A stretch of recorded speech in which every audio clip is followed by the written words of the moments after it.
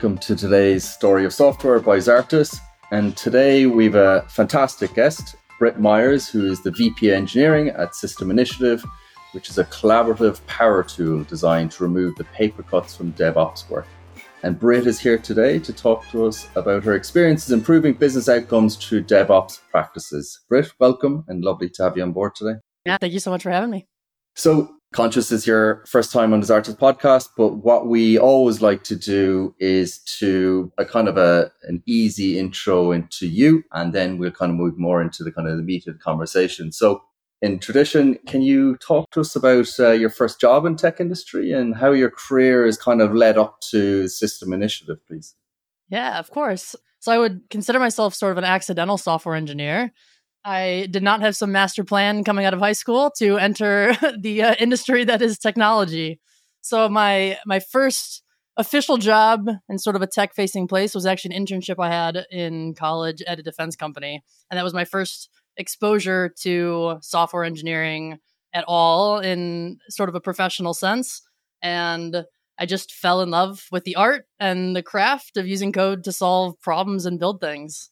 So with that internship sort of under my belt, I reoriented the rest of my undergrad experience around how can I get a job in tech, and ultimately landed a job here in Cleveland, Ohio, which is where I'm from, at an enterprise B2B software company where I spent about a decade of my career, a wonderful, wonderful decade, starting from sort of the building desktop applications to then building mobile applications and then web applications, multi-tenant systems, and then cloud-native applications. So my career sort of grew up the stack as I matured in my career, and I was always pushing into this sort of what is DevOps? Like what is the thing that's in our way? Why are we unable to deliver at the speed that we want? Why are we not achieving the business outcomes that we want? And so it was quite a just a natural, like I stumbled into it in a way that I think, unlike a lot of my peers here at System Initiative, they were sort of at the forefront of a lot of this, and I was a fast follower and trying to learn from what other organizations were doing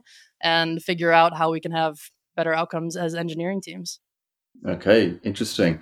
And look, I suppose it's a natural path for a lot of people is that like you tend to fall into something, you find what you're super interested, and then you end up kind of obviously working with large companies, working with small companies, and you're probably doubling down into a particular niche now where your kind of your true interest is. Tell me, having worked with a number of large, and now you're in kind of, let's say, early stage, kind of fast growth businesses now, different technologies and values and so on. Tell me, what are the common issues that you see across all those different size companies? Yeah. It's funny going from I'll say an older enterprise software company to a completely native greenfield cloud native application at a startup and experiencing sort of all of the organizational shifts across those teams. I was dumbfounded how similar some of these problems were because the cultures of the teams, the products, the customers, the processes could not have been more different. And yet there were these similarities that I ran into. So I can confidently tell you that I have, across all of these organizations, had to make the pitch at some point that we need more staff. And we need more staff because we're drowning. And we're drowning under the paper cuts of doing this job. And that was not something that I expected to experience sort of across these different teams.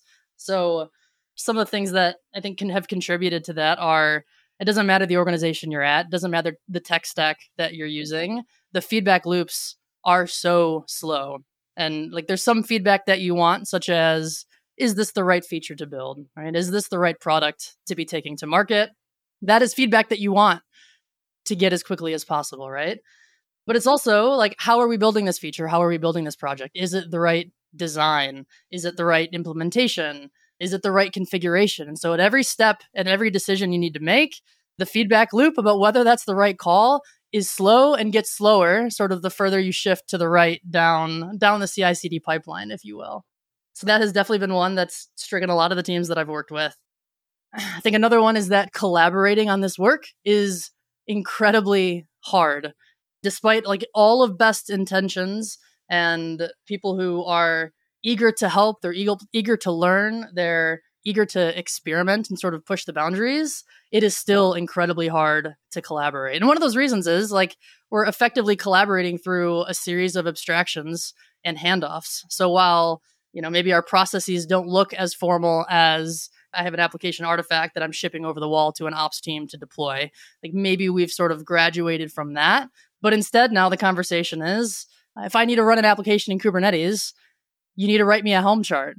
And what I'm not saying is, well, what software needs to be installed to run this application? Or, what needs to happen before the app is installed? What needs to happen after the app is installed? I'm not asking those things. I'm saying, please write me a Helm chart, right? And so when you're talking about the concepts and the decisions you need to make through these abstractions, it just becomes really hard for everybody to have the same context and the same understanding for what the implication of those decisions are. Any given team member across, whether it's one team, whether it's an entire organization, they're all going to have some different level of understanding about a given area, right? Like we talk about full stack or front end, back end, but even within and across the entire stack, there is different context, there's different tooling, there's different languages, there's different implications, there's different constraints, there's different requirements, there's different priorities across each of those individuals and potentially even those teams. And so I suppose like when I put it in those terms, like it's no wonder that it's hard to collaborate, but that just exists across the industry at large. And I think, the last one is we know the value of automation. We know we want to be reducing toil. We want to, reduce our reliance on slow or manual processes. But I think somehow in this pursuit of automation and reuse, like we've sacrificed the control that we need to get the job done. And so at all organizations, you have your best practices. Maybe you have your golden paths or what's the other term for that? Golden paths, paved roads, however you want to describe it. We have those things, but in all cases, there is usually still a break glass. The world is on fire and I need to put the fire out. And I need to do that as quickly and effectively as possible. And what I've found is that a lot of those paved roads, the automation layers that we put in, they stand in our way to getting the job done when what we need is a very low level fine grained control on how the system is behaving. Very interesting. And this probably kind of leads me into like system initiatives and like those three core areas. That's what you're looking to solve. Yeah. Exactly. And one of our approaches have been, and I think where we have seen such growth and such progress in DevOps today is like our relentless pursuit to improve the outcomes. I don't know a single person that would ring the bell and say, we did it. Like we solved DevOps. Like we found the one thing that will work for everybody exactly like this. Yet we all are still looking and we're all still trying. And our approach has been to sort of take steps back, look at those core problems and say, okay, if we were to design the system with those three things front of mind, what would it look like and what can become possible? And it really sort of opens your eyes to things that we've generally accepted or rules that we've created that have helped us and have helped us to get made significant improvements along the way. But we're kind of reaching the maximum of what we're going to achieve there, and it's time to innovate again and rethink some of these things. Sounds like you're breaking it or breaking the rules, I suppose, breaking practices and rebuilding. Is that a fair assessment? And if so, could you kind of describe it to me a small bit? And then, and I'm going to ask the next question that follows on from that is that anytime when you actually break the rules or starting from scratch, what are the challenges that you've kind of encountered when you're actually speaking to your existing customers and so on? So, yes, like we are absolutely thinking from a like let's break the rules, and not in a rebel for rebel's sake by any means, but what we're really doing is thinking, okay, like why does this rule exist? What does it give us? Are there things that we should take from that and apply sort of in this new system, in this new paradigm? And what's been in our way about that? So like one example here is infrastructure as code, configuration as code, or maybe even more specifically, like static infrastructure as code. That capability or sort of that capacity, which I believe is one that has kind of been adopted as like, if you're not doing this, you're doing something wrong, right? So I don't think anybody's saying infrastructure as code is the silver bullet that will solve all of your DevOps problem. But we do say that if you have infrastructure as code, you have more repeatability, you have more transparency, you have more control through versioning management and sort of the PR process. Like these are things that we have gained like massive improvements from in using infrastructure as code. But if you think about where we want to go now, what are the problems that we have with infrastructure as code? Well, it is static. And the world is not static, right? So there already is sort of a conflict there in terms of like how can you get feedback more quickly if what you're dealing with is you're pretending the world is static, but it's not, and you're not really handling that difference in reality. It's also abstract from the system that you're automating, right? So it's not just what's the configuration value that I need to set. It's also how actually does it get applied and how much control do you have over what happens with what you're defining and how it ends up running in production when we've lost a bit of control there. I think lastly, like there's no relationship stored in a way that we know to exist, that when you ask somebody to describe your infrastructure, they describe it in relational ways. You have an architecture diagram with boxes and arrows where you're understanding scope, you're understanding how data flows through the system. And none of our infrastructure as code tooling is giving us that perspective in sort of our use and utility of it.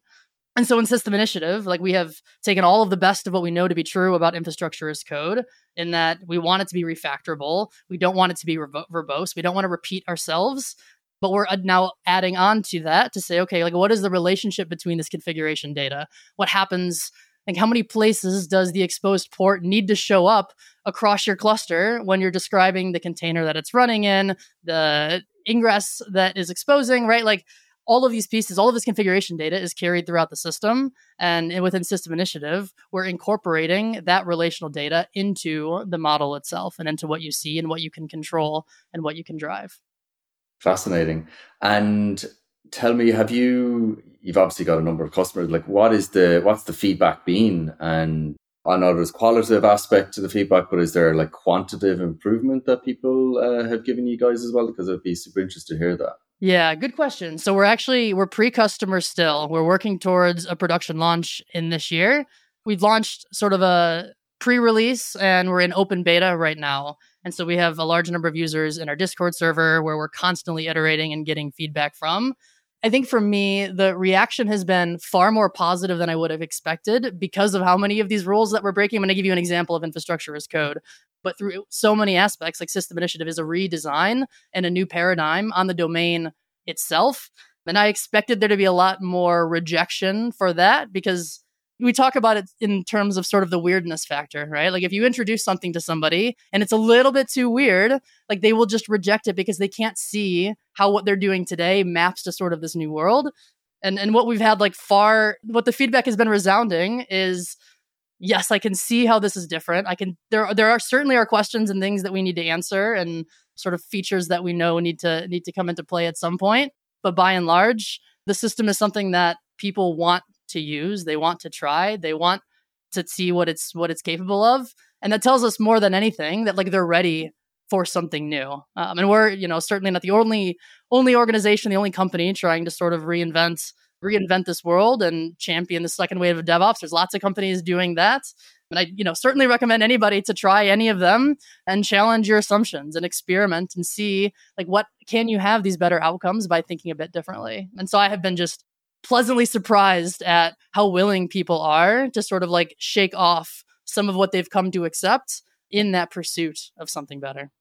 Yeah, but generally when there's actually a bit of pain in something in a process, like they'll be generally far more accepting to something new. And I think what's clear is that there is pain there. So there's clearly opportunity.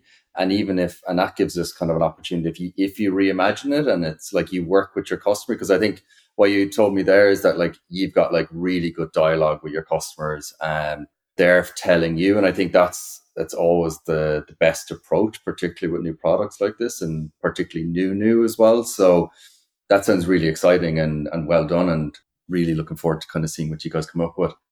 Kind of a side question now, but are there any scenarios where a DevOps approach shouldn't be used? And how can people recognize when it isn't the right approach?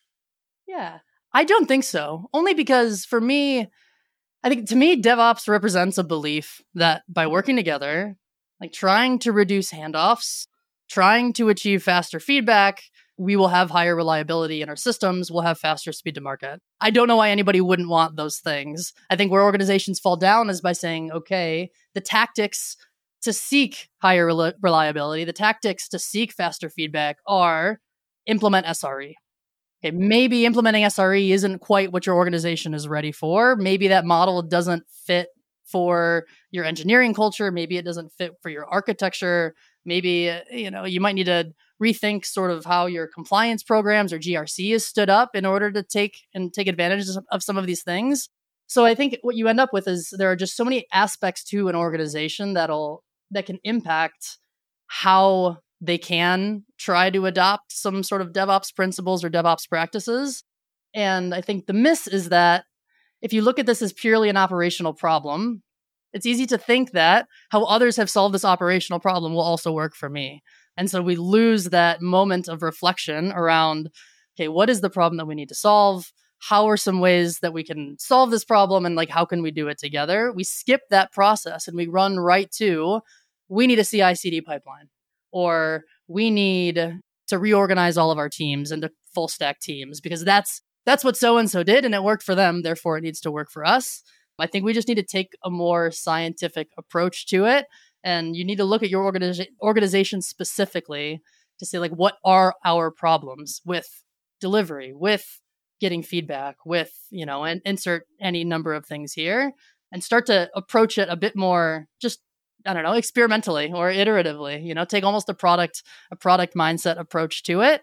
And I think if organizations were more willing to do that, which is a scarier thing to do, it can seem like a higher risk thing to do.